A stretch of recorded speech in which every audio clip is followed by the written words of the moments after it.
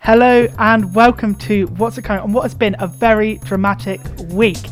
Not just because of the quite disturbing and quite frankly grim news this week, but also because what a morning we have had. I am recording this at what is now 10:45 on Friday morning, which is late already for the podcast this week, but it's 45 minutes later than we were meant to be recording. I'm now going to introduce my co-hosts because there's two of them this week. First of all, Jude, introduce yourself, and then Rishi, come in and explain why we're late. I'm Jude and I'm on time today, unlike some people. My name's Rishi. Me and Tom have a great history of co-hosting, but I believe this may be the latest I've ever been for an episode. You know, the early morning, it took it out of me. 10:45 wake up Early call. morning? You mean early morning or late night? Come on, Tom, there's a reason we did LSR home time and not breakfast last year. But anyway, it's good to be here. Yeah, me and Rishi are long-time co-hosts, and yeah, this isn't the first time you've been almost late. Where we did a live show once from a pub, and he turned up 1 minute after we started. But I think you have surpassed yourself here. Anyway, Tom, let's not waste any more time. Yeah, this is going to be a bumper episode of What's Occurring. So, as you know, we wrap up the week's news and sport. And this week, there has been a lot of news. And to be honest, it's not been nice. So we're going to talk about Afghanistan and the shooting that's happened in Plymouth. And then there's a bit of COVID news and then a few other little bits that we need to wrap up from last week as well. Then our guest this week is Steve Crossman, the broadcaster and football presenter from 5 Live, who has come on and it's quite strange really. He has a lot of connections to me in a way that is almost quite freaky. So we talk about that as well as the Premier League and some guys called Harry Kane and Jack Grealish. I don't know if you've heard of him. But that is all to come here on this week's bumper edition of What's Occurring. Now, we'll start with Afghanistan and what has happened since we last had an episode of What's Occurring a week and a half ago. There's been a massive escalation. Basically, US troops were meant to be withdrawing from the country by September 11th. That was Trump and then Biden's plan. But they've withdrawn quicker, but although there was still some left. But basically, the Taliban, the militant group, have taken over the entire country already. They took over last Sunday, and already there's seeing huge amounts of refugees, thousands of people trying to flee, people hanging off aircraft, which is frankly sickening, and basically quite a lot of panic across the country and across the world. I think it's fair to say there are people questioning America's power, Britain's power, and just generally what we can do anymore. It really is a dark moment for the world this week, Jude. Yeah, the pictures we've seen this week are absolutely horrible, especially all the people trying to escape the country, because they're pretty hopeless at this time. But yeah, it was a rapid increase with the rise of the Taliban. Within a month, it's gone from 30% to obviously now taking over the country as a whole. So it's quite scary. Yeah, there's been so many failures, like on the part of our government, which we'll come on to, but also there must have been a massive intelligence failure because nobody expected the Taliban to surge forward this quickly. A failure of human rights, the failure to properly look after these refugees. I think, Rishi, what's shocked you the most this week? Has it been those images of people in the airport or something else? I mean, yeah, that image in the airport, the one that went viral of the couple thousand people crammed into the plane, is obviously terrifying. But I think what shocked me the most is how out of nowhere this came. I mean, you could argue either way, that you could see it coming, or that it was really a spur of the moment kind of thing when Biden knew he was going to withdraw troops. But the Taliban, for me, since Bin Laden died, I hadn't really heard anything about them.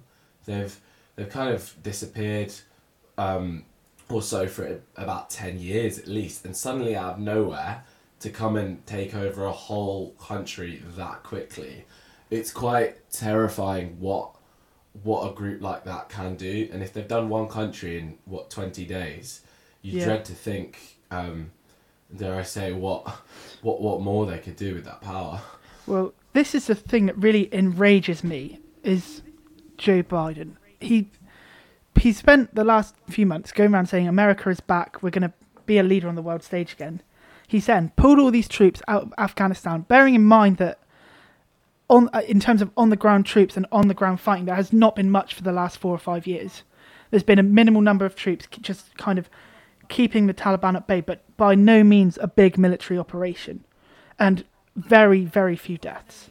He's pulled out that small number of troops, taken them home in a shoddy, badly organised way. That's meant the Taliban have just come straight back in. There's been chaos. Nobody's been looked after.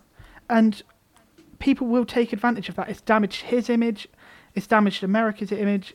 And if you think people like Russia and China are not going to take advantage of such a big muck-up by the US, then I think people are very, very, very mistaken. And I think there's a lot of uncertainty about what's going to happen now and what could happen in the future. What do you think? Yeah, definitely. I mean, the future from now on, I guess the thing as like a member of the public I see is to see, I guess, what Afghanistan and Kabul is going to be like now. Is it going to be like what it was back in when the Taliban had power the first time, or are they going to be a bit? Is it going to be a bit different? Perhaps a less like authoritarian. I mean, they've already spoken out on women's rights and what they plan to do with them. The Taliban, that is, they've said they will give women rights within Islamic law, which for them to even make a statement on that sort of thing is quite a different, I guess, stance than what they had in the past. Because a lot of people, when they took over, just assumed that unfortunately women's schooling, university, everything would just sadly be thrown out the window again by the Taliban. We'll have to see and gauge what kind of society Kabul will now be like. Yeah, I think the government said this week they're not going to judge the Taliban by their words, which I have to say have been quite progressive, and they've held press conferences saying, yeah, we've changed, things aren't going to be as they are, and definitely there's been these videos of them going to fun fairs and being in the gym, and they are definitely trying to convey a message of being different and having changed, but I think their actions really speak for themselves. I mean, this morning it's come out that they've killed a family member of a German journalist, and there's reports from the UN have said that the Taliban are stepping up their hunt for people who collaborated with NATO, and so basically the US, the UK, France, and during the military operation. So I don't think they're going to let this lie. I think whilst they're making the right noises, in practice, I would really like to see. I'd like to see what they're going to do, because I don't think I believe it. Then I want to move on and talk a bit about the UK's response, actually, because I think this has been quite interesting as well. Boris Johnson in Parliament on Wednesday, he recalled Parliament for the summer, the first time that's happened since the Syrian crisis a few years ago. So, a serious event. Announced his plans for Afghanistan and said that he has the country is going to take in 20,000 refugees. Well, without swearing and going absolutely ballistic, I think that is pathetic. I don't know how a country which has been so involved in a crisis like this and who's intervened for so long can just abandon it. Although, admittedly, it was the US's decision to pull out, so we didn't really have a choice. But they've abandoned the Afghani people, and now they're going to take in 20,000. And of those 20,000, only 5,000 are going to be here by the end of the year. They've evacuated 2,000 so far. Jude, I mean, what do you think? Is it just me who thinks this is crazy?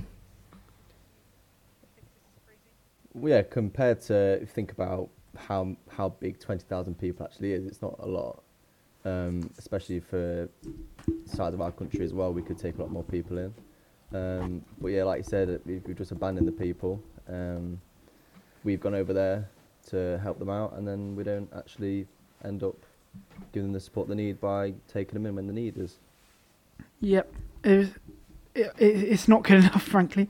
I think, and to be honest, I think what will happen is, because this is what happened with the Syrian crisis, or all those years ago, is that those refugees will not come to the UK legally. So, yes, some will come, but if they think that the other 15,000 they claim to want to take after this year, or even people who aren't eligible to travel to the UK, who still don't want to be there and who still want freedom, if they think they're just going to stay in Afghanistan and put up with it, they're very wrong. Like, these people are going to come over on boats and inflatable dinghies and whatever else, and either end up dying at sea or end up in Calais again waiting to cross the border. There was this time next summer, we'll be back on What's Occurring doing this, and I can guarantee you there will be a massive refugee crisis. What do you think, Rishi? Yeah, sadly, I have to agree with you. I think we could have prepared for this in the long term. We've had refugee crises before, perhaps not to this in our time anyway, not to this extent with how rapid everything was done, and how quickly everything changed. But even with the British people in Afghanistan at the minute, and the Afghan translators and interpreters, Dominic Raab absolved himself of all responsibility and just didn't bother to make some phone calls, I'm pretty sure, Yep. and just left it to some inferior ministers and didn't really treat it as a proper job. And I just think that shows, as well as Joe Biden, like, the UK just aren't really, they're really not taking this seriously and morally enough, because to just leave your people out there stranded and not even bother while we sit here in the comforts of the safe UK and US, it just shows terrible leadership, I think. And considering Dominic Raab is our foreign secretary, it's just shocking, really. So I also can't really understand how Biden saying 20,000, he's trying to spin it into a positive thing. Look, this crisis is really at a low point. Just for your own integrity, take the hit, explain what you've done wrong, admit it to the people, and then try to act on it. Don't come up with some half-hearted, quite lazy, quite underwhelming plan of action, and then try and spin it into a positive thing. Like, people aren't stupid. That's Boris Johnson for you, isn't it? Honestly, I'm fuming. This whole thing about, like, that you mentioned about the foreign secretary, he was on holiday in Crete, and several witnesses have said he basically sat on a beach all day, Friday and Saturday, even though it was quite clear the Taliban were making huge advances and Kabul was going to fall. And yeah, he was asked to make a call to the Afghani foreign secretary about evacuating translators who'd help the British army, and he refused to do it and delegated it to a foreign minister who was on duty, so one of his staff effectively. But they didn't even make the call.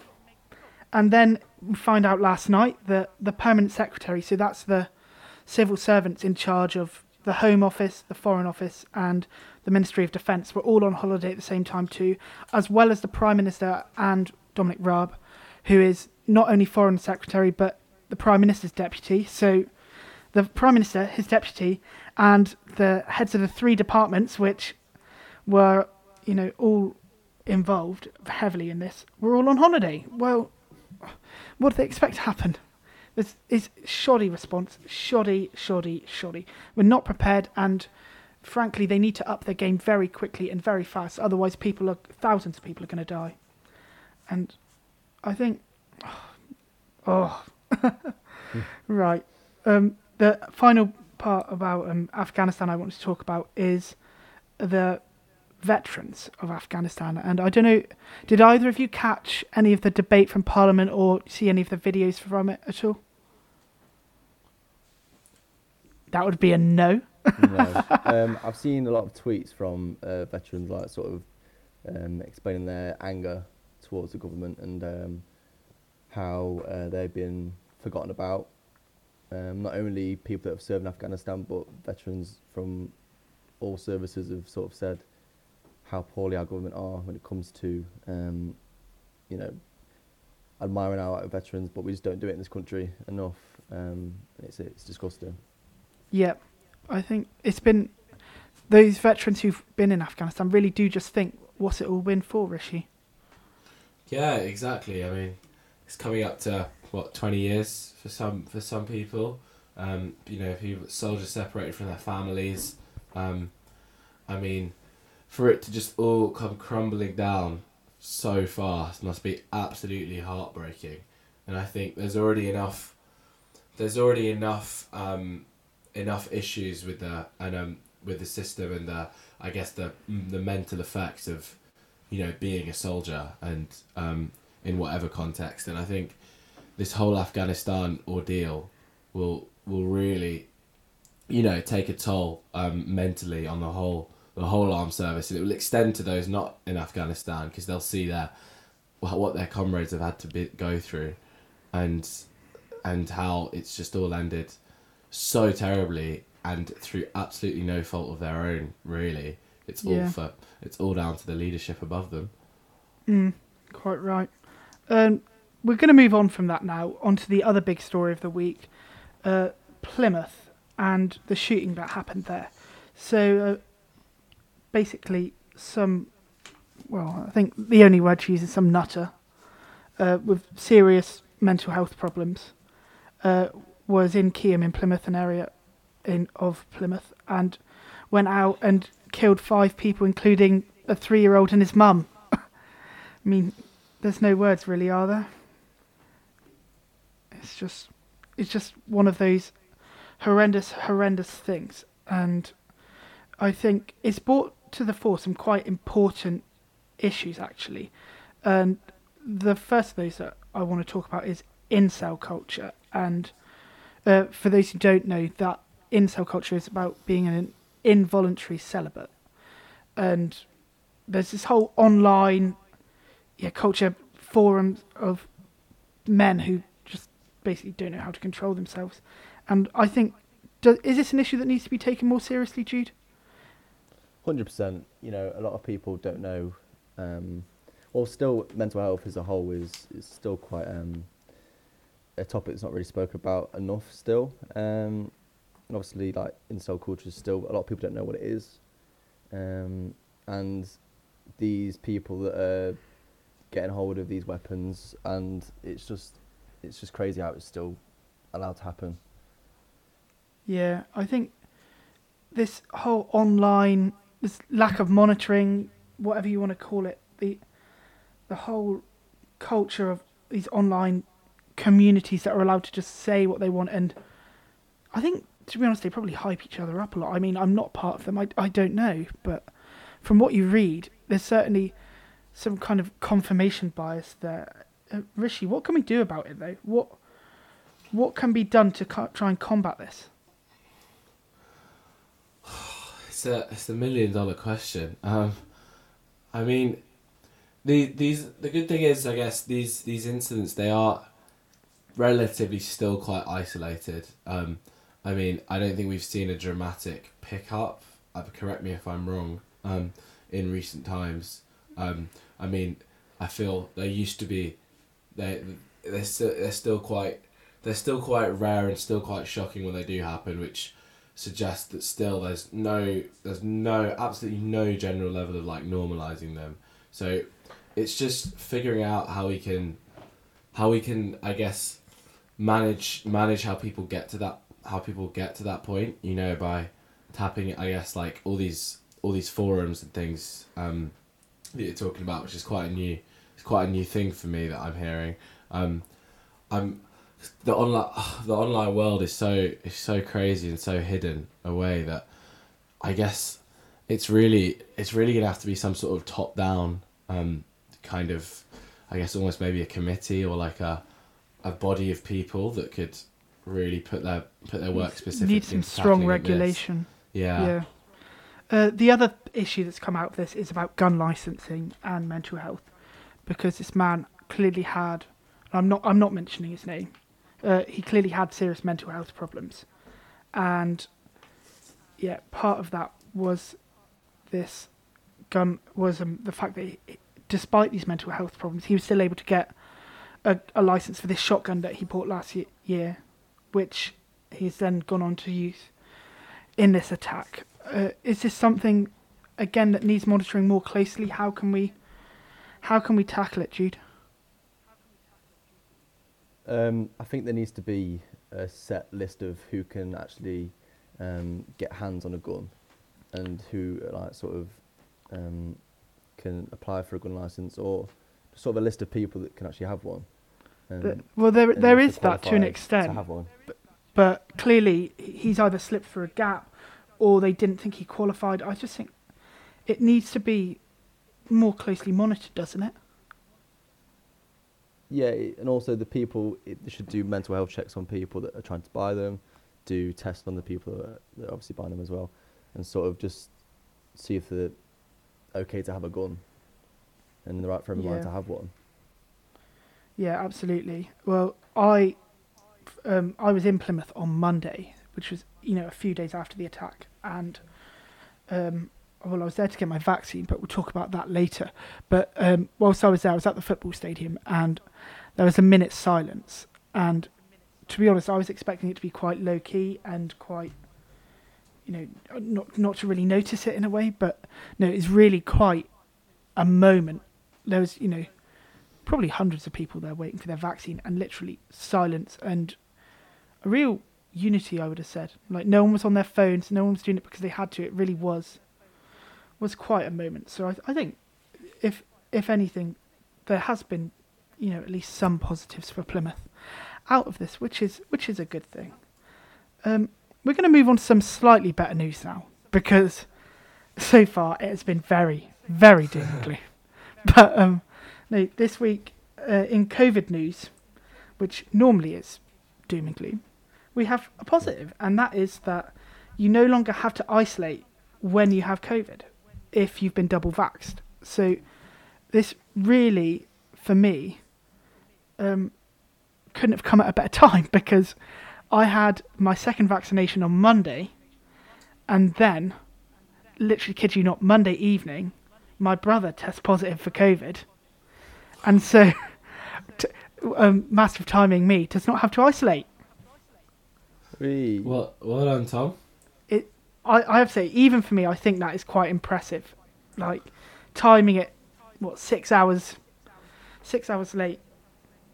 But what do you think of this policy? Because I think for me, I wasn't sure at first, but having lived it, if you like, having been there and done it, I've found that it's actually quite a practical policy. So me and my parents have all been double vaxxed.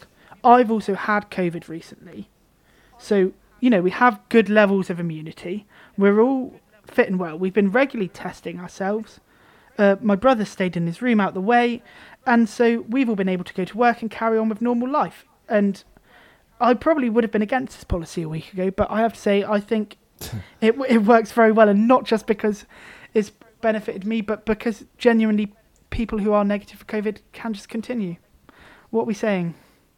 I wholeheartedly agree with you, Tom. I was a great fan of this policy when it came in, because the issue with reopening that happened a little bit, but not as much, I think, as some people over anticipated, is that people will just get told to isolate and I think they called it the pingdemic briefly, when people who were like supposedly in close contact were just told to isolate, when realistically 9 times out of 10 there was probably no reason for it, and it just slows things down. It starts the economy, people's lives. The classic example right now is so many bands will head out on a tour, and just one member of the touring party will test positive, whether that might not even be someone in the band, it might be a crew member, it might be a tour manager, and if everyone else tests negative and is double vaxxed, they can then carry on with the tour. They don't have to scrap everything and cause lots of chaos. And I think it just makes living with COVID so much more manageable. And it's one of the reasons why I think as more and more people get double vaxxed, I believe it's about 75% now, we won't ever have to hopefully go back to any form of restrictions. Yeah, the other one that I think the bigger example of that whole being closed down was, I think, Andrew Lloyd Webber's production of Cinderella, which was due to start a couple of weeks ago. The night before it was meant to start, one person tested positive, and the whole thing got shut down until this week, when it has finally reopened. But yeah, do you think we'll see a rise in cases because of this? Not necessarily, because I know a lot of people are double vaxxed now, and with a lot more younger people getting vaccinated now as well. I don't really think it's gone quite a low down on the cases at the moment. Not really heard much in the news, so I don't think it'll be a massive increase.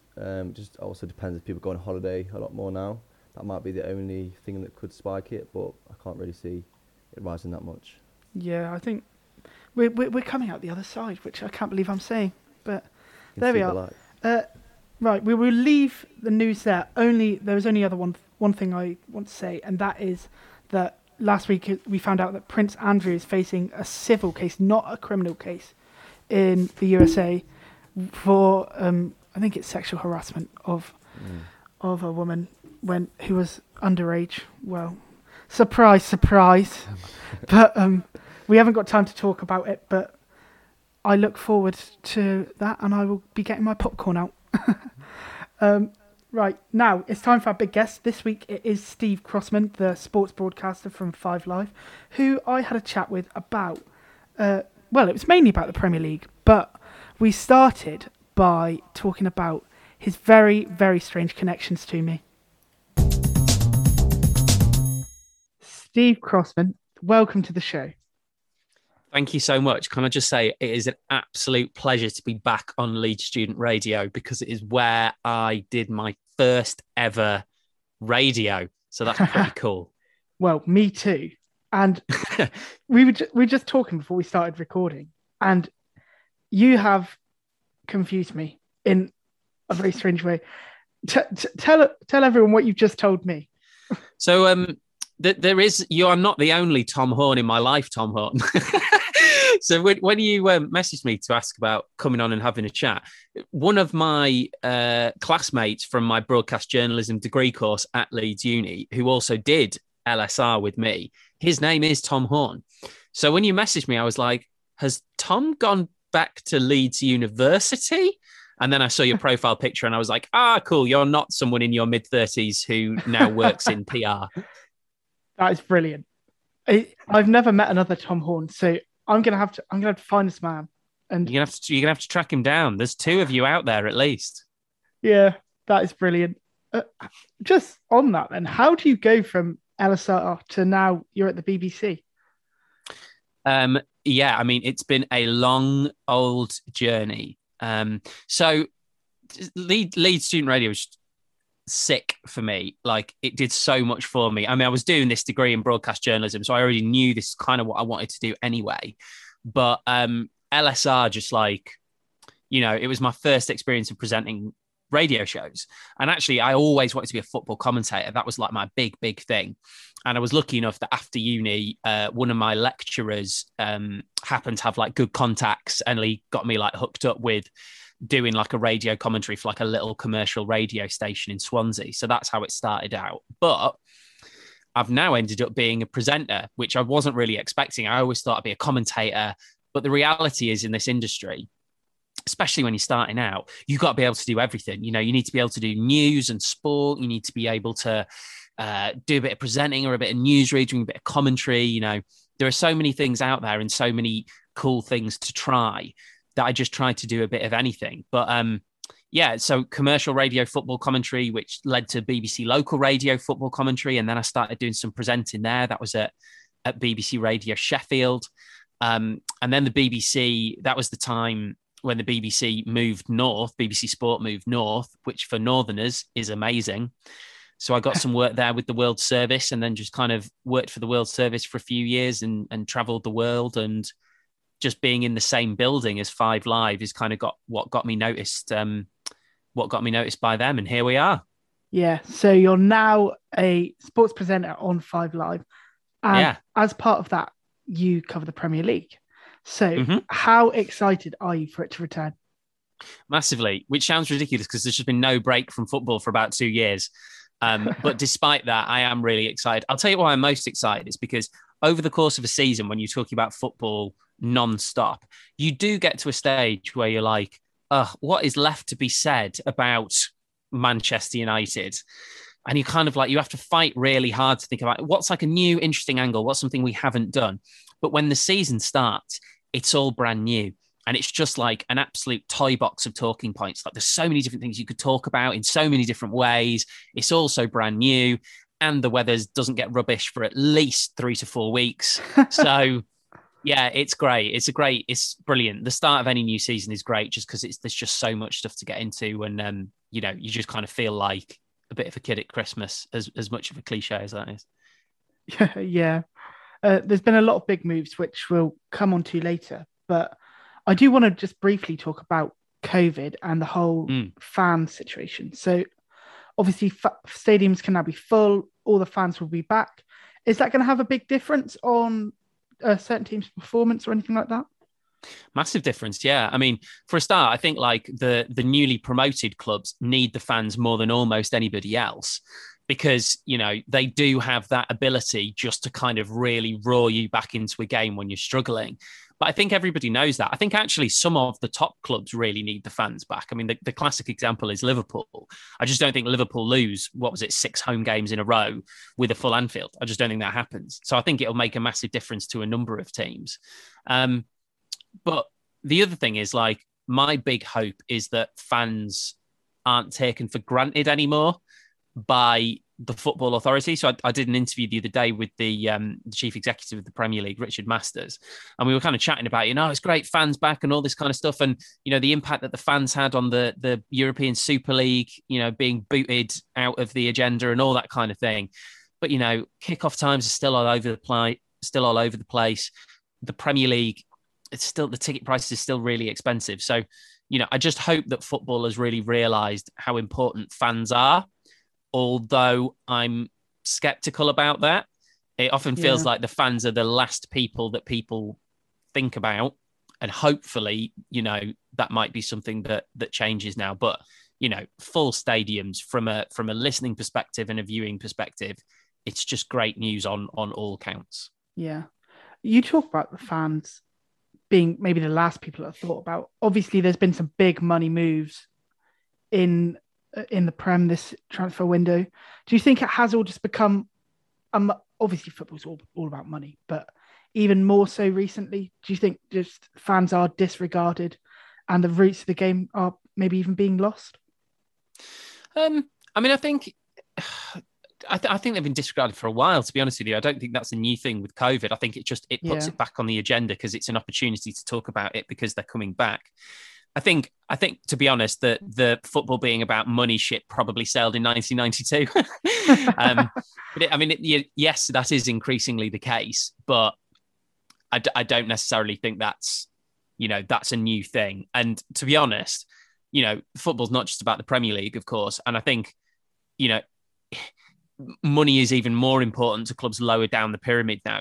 One of the great things about seeing fans coming back to me is that for so many clubs, it might well represent the difference between, oblivion and survival. There are so many clubs who have struggled incredibly badly without supporters and without the money that comes in. So yeah, it is more about money than ever before, but I think it's actually more pertinent to the clubs who are welcoming back fans in the knowledge that they can be the ones that save them. So it's more at the very top level where I think fans don't necessarily, certainly don't get the consideration they deserve. Yeah. And so we'll talk about some of those changes in the Premier League now. So Grealish has moved for 100 million to Manchester City. What impact is he going to have on their side, do you think? Yeah, it's difficult because, he doesn't come into a part of the pitch where Manchester City have any problems. I mean, Manchester City don't have any problems apart from the fact that they still haven't got a centre forward. So, short of signing Harry Kane or a Haaland or somebody like that, it's quite difficult to improve them. I think he's just different. I think that's what it is. I think you look at the wide players that they've got, particularly, You know, Mahrez is different to Foden, is different to Sterling, is different to Grealish. And I think that's one of those things is, you know, the few times a season when Manchester City, for whatever reason, can't break a team down, sometimes what you need is something different. And I think there's also a lovely link up between Foden and Grealish, which we obviously won't see for a bit because Foden's going to miss the start of the season, probably the first month or so of the season. So he might not get back till after that first international break. But I think there is something you could see with England. There's something potentially special brewing there between those two. So I think he improves them because it's just another option. But I'm quite surprised that he's the first one through the door. Because it's not like there was competition for his signing. No one else can spend £100 million on Jack Grealish. City, the only club who can do that right now.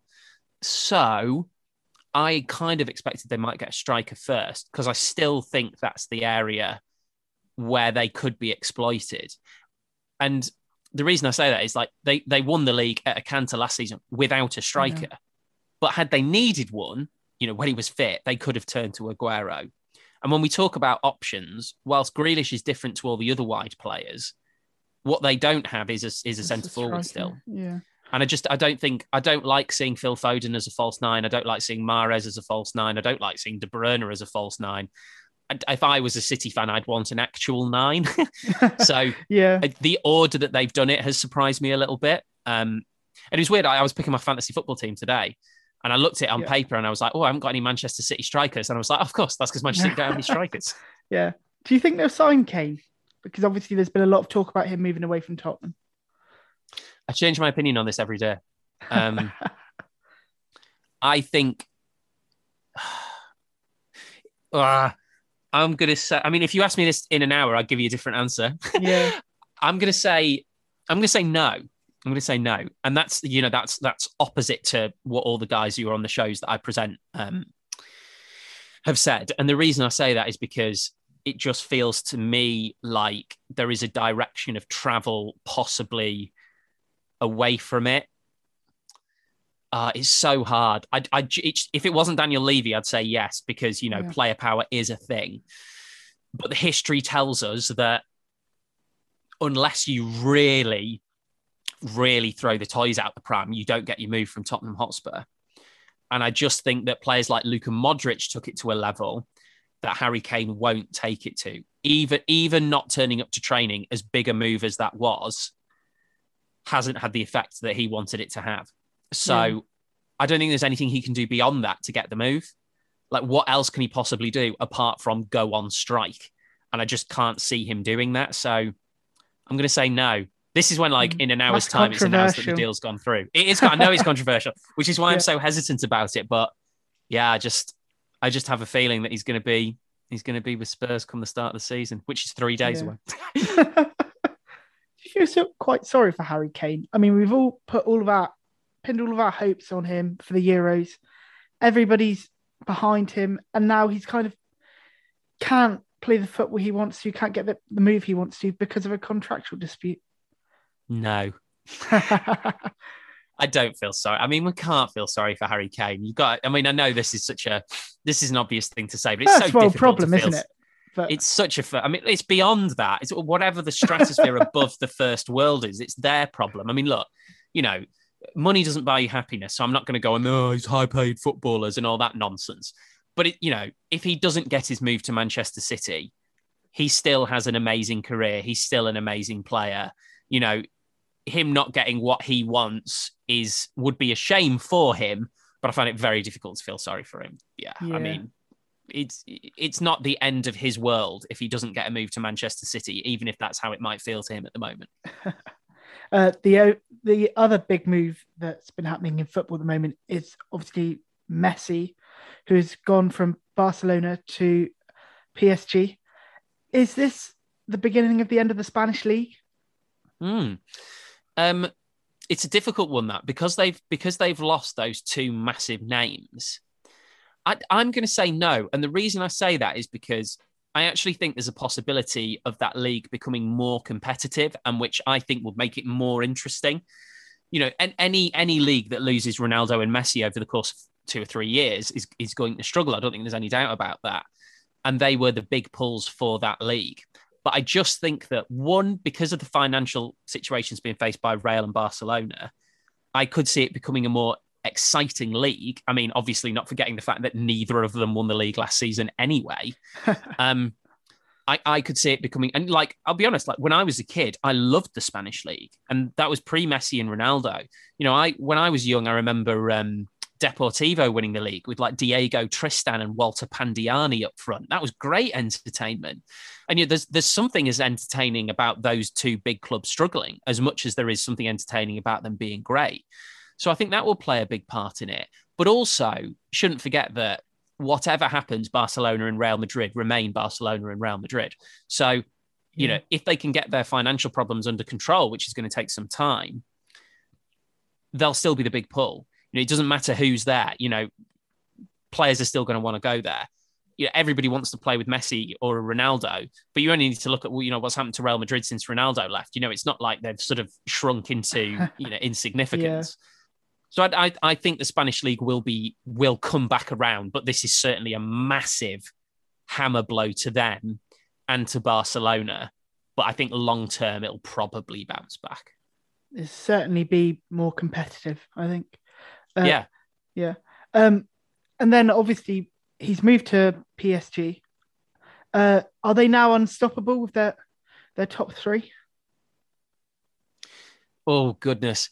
I think I have to await judgment to seeing them all play together, because it's just going to be really interesting to see how that dynamic works.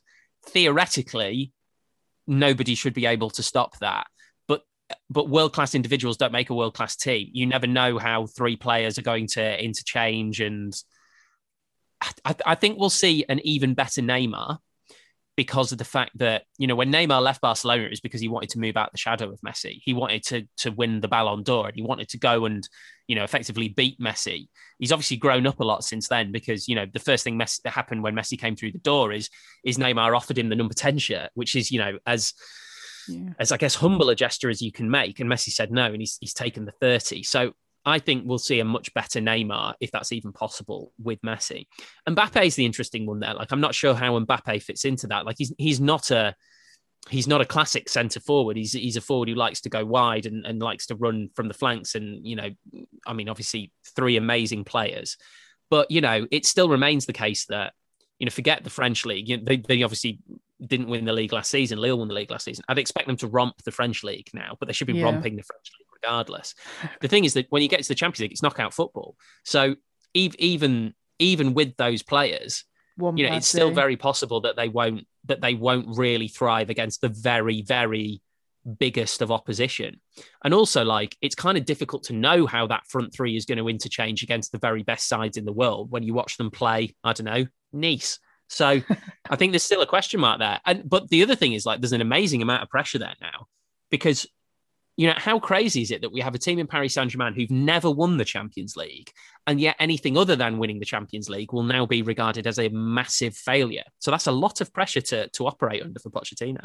That's a really good point, actually. And especially with, you know, we've seen at the Olympics, the whole idea of sport and mental health and the pressure, it's really become quite a pertinent issue. Finally, then, I've got some quick fire predictions for you. Cool. I'm terrible at predictions, but I'll give them my absolute best shot. Okay, so who's going to win the league? Chelsea. See, you say this. Alan Shearer this morning was saying Chelsea are the team to watch. I think so. Well, look, I mean, they've just beat Man City. I mean, I know this is quick fire, so I'll do it quick fire. They beat Manchester City in a Champions League final. They've got Romelu Lukaku, who I think is an even better signing than people are appreciating, and I think he was the missing link for them. So I'm going Chelsea. Player to watch. Player to watch. Like a big player who's going to have a big season, or maybe someone won't be like... a big player. A big player. Yeah. I think this is going to be a massive season for Riyad Mahrez. Oh. I think for all the business that's been done, Mahrez is the one who I think we get to the end of the season and we see most goals, most assists for City. Big prediction. And then finally, a team which is definitely going to get relegated. Watford. I'm sorry, Watford. I'm so sorry. Brutal Watford that fans. was. Yeah, Straight but I mean, away. But the stupid thing is, like, you really do make yourself an idiot with these predictions. Because I mean, look, I wasn't asked to make a prediction the first season Sheffield United were in the Premier League, but if I had, I would have predicted them to get relegated.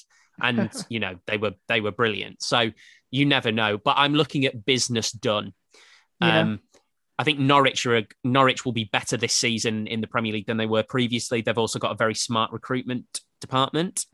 Albeit their head of recruitment is leaving to go and be a sporting director at Middlesbrough. But I think they'll be better than they were.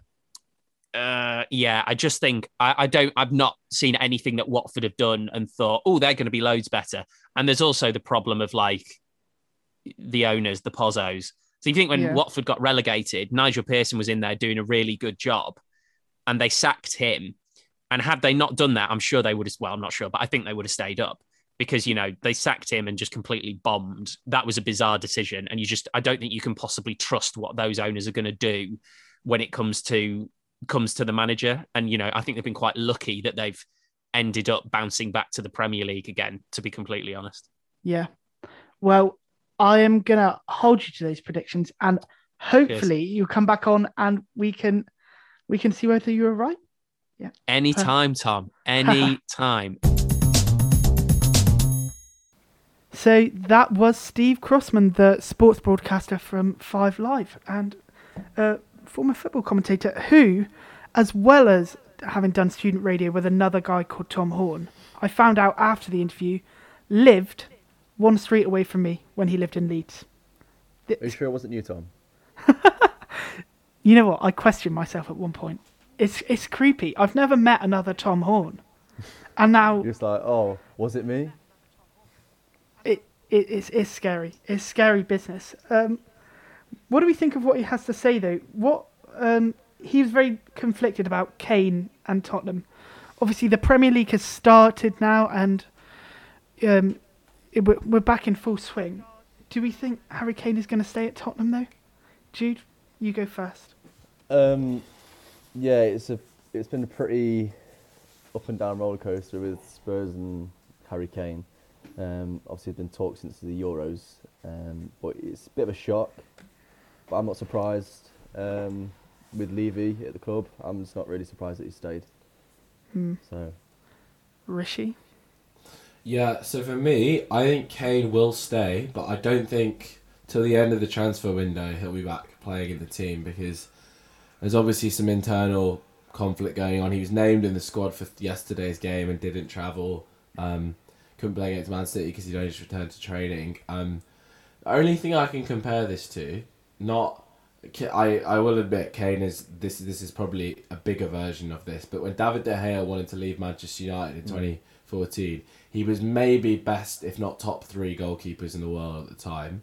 And Real Madrid wanted him, everything was ready, and United were firm. And then we finally gave in, but everything went a bit last minute on deadline day, and we missed it, and the deadline just got missed before all the paperwork were done. And look, 7 years later, De Gea is still here.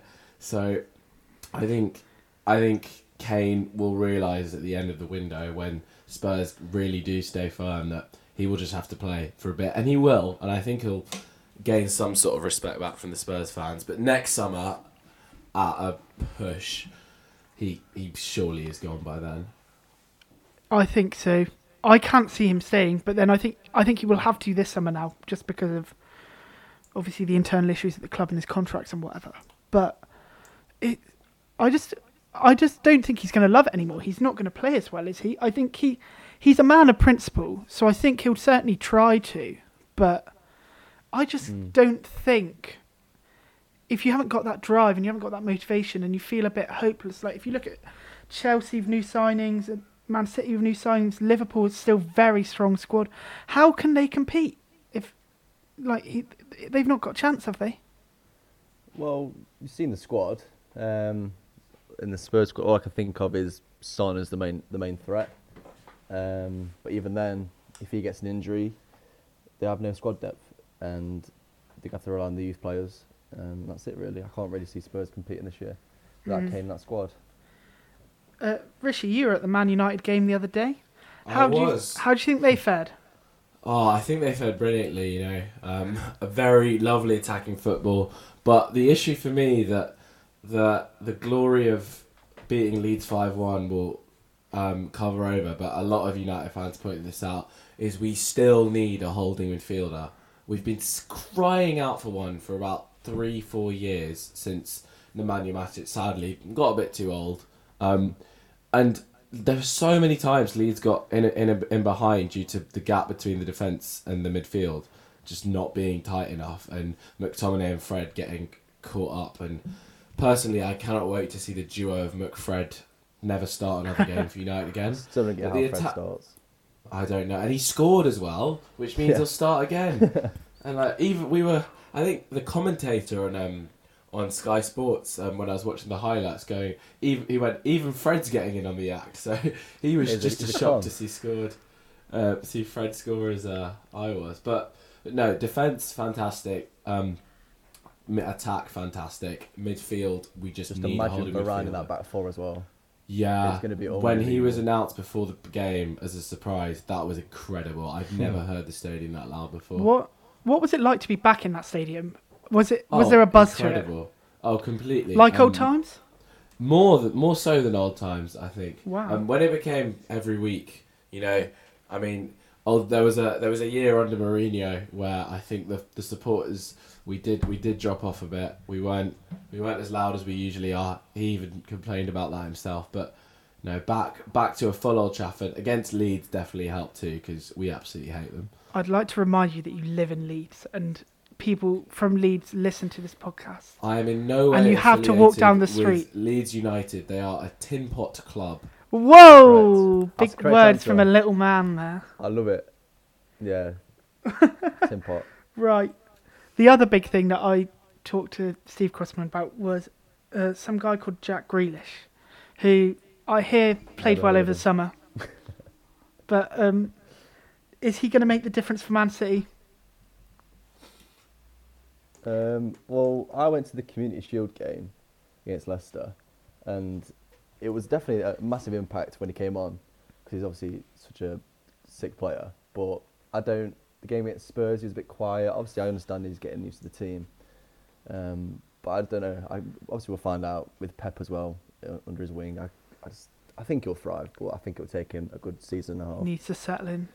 Rishi, you were shaking your head earlier when I said about him. I think Grealish is a fantastic player, and with English tax, he's probably just about 100 million is just about fair enough. When you look at Ben White's when you look at Ben White being 50 million, Harry Maguire being 80 back in the day. But I just don't think he'll be a regular starter in that City squad. I think it is just too stacked. So why they're playing that much for a player who might not start is a bit questionable, because Kevin De Bruyne is the best player in the Premier League. Is he not an investment though? He might be, but he's 25, 26, I think. So he's approaching probably the heyday of his career. But with Raheem Sterling having such a good Euros on the left-hand side, Phil Foden, I think a striker for Man City should have been more of a priority, 100%. Because Gabriel Jesus is not going to win them a Champions League, I don't think. I hope I won't be eating those words in about 9 months' time. But City have too much in those positions, and really where they could achieve total dominance, I think, is by getting a world-class striker like Kane.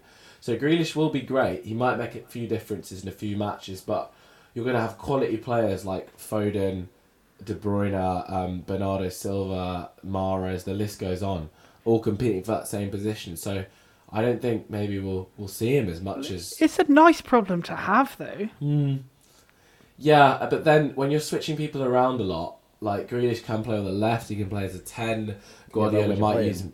Yeah, exactly. You have a dilemma, and then chopping and changing might not always be the best for some players, especially when he's adjusting to a new club. But I do think in the long term he will succeed. There'll be a lot of pressure at the start, and it might take some time. But yeah.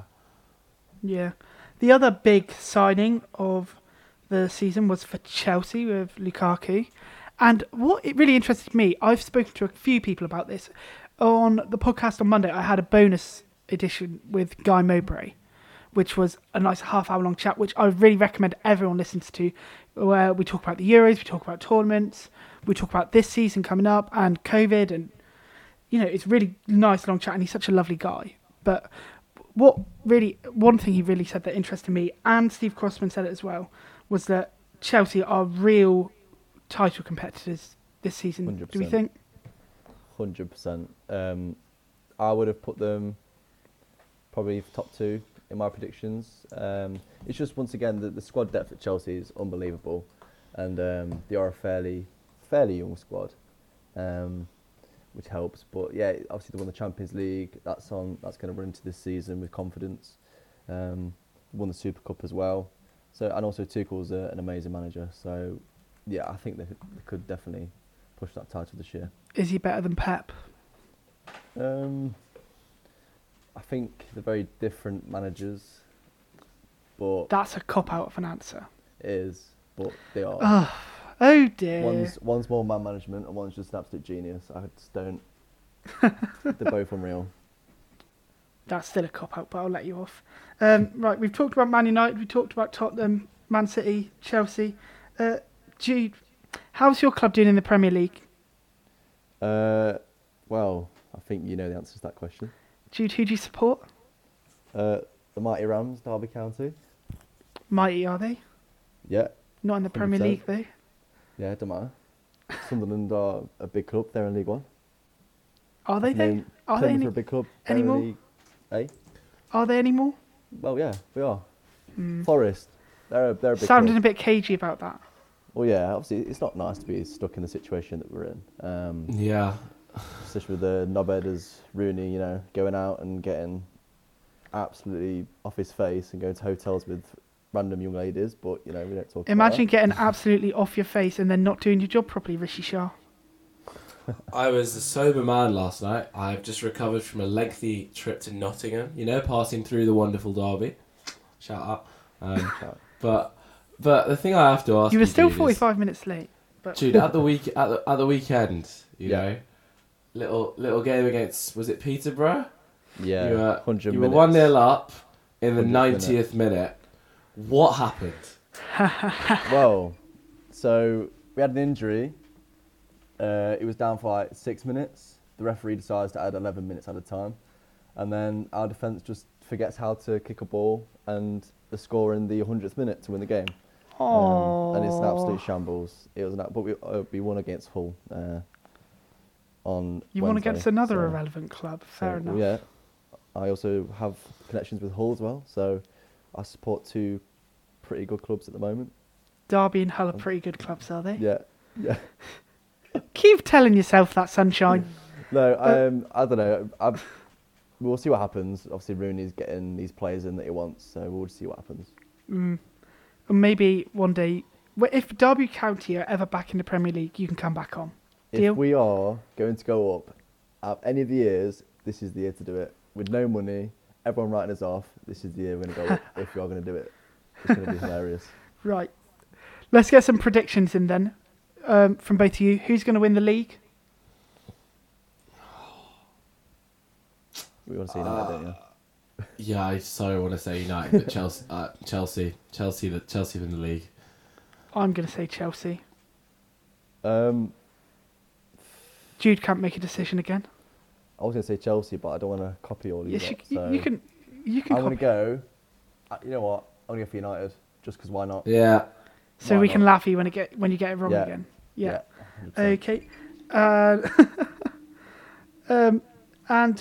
And do you think we're going to see any surprises? Is my final question. I think. Yes, I think we'll see a few surprises. I think Arsenal and Spurs will fall off the pace quite a lot. I really think they've been hanging around that 5th, 6th, 7th kind of area. I think they might plummet this year. I think Arsenal will. And you'll Arsenal see are in a teams lot of like trouble.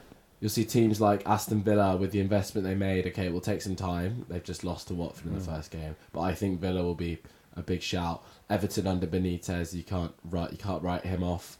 I think Brentford will be a surprise. Yeah. this year. They've done I think well. it's just a massive team spirit, that club at the moment.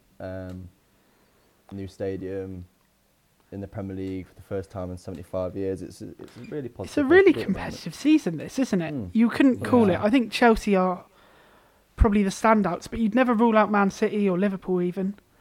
And even lower down, it's a fight, isn't it? Yeah, people are saying as well this transfer window is arguably one of the craziest of all time. Just seeing how many moves, like you don't even have to talk about Messi leaving Barcelona. Lukaku going back to Chelsea after going to about 5 clubs in between. Sancho to United finally. Varane has been in the works for 10 years. Literally so many crazy things have happened. Jack Grealish, most expensive English player ever. So I think we're set up for a fantastic season. It is a mad one. I have to plug. Do tune into LSR Sports on a Monday to Friday to there we go. Go plug. I was waiting for the plug. Right. Boys, thank you very much for coming on. Jude, you have your own football podcast, so do you want to plug that a second? Yeah, it's the Route 1 football podcast. You can listen on Spotify. Me and my 2 mates chat about football, so have a listen. Woo! Well, there we are. Now you've got your plugs out the way. Boys, thank you for coming on. I will be back on Tuesday, actually, with a very special guest who's an old friend of mine, I will say.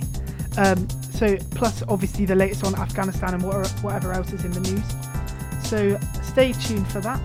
You can email me at whatsoccurringpod@gmail.com or DM at whatsoccurringpod if you've got anything to say, if you want me to cover anything, or even if you just want to tell me that Derby County are a shit football club, that is more than welcome. Get the emails in. Right. But yes, thank you, and I'll be back on Tuesday. See you then.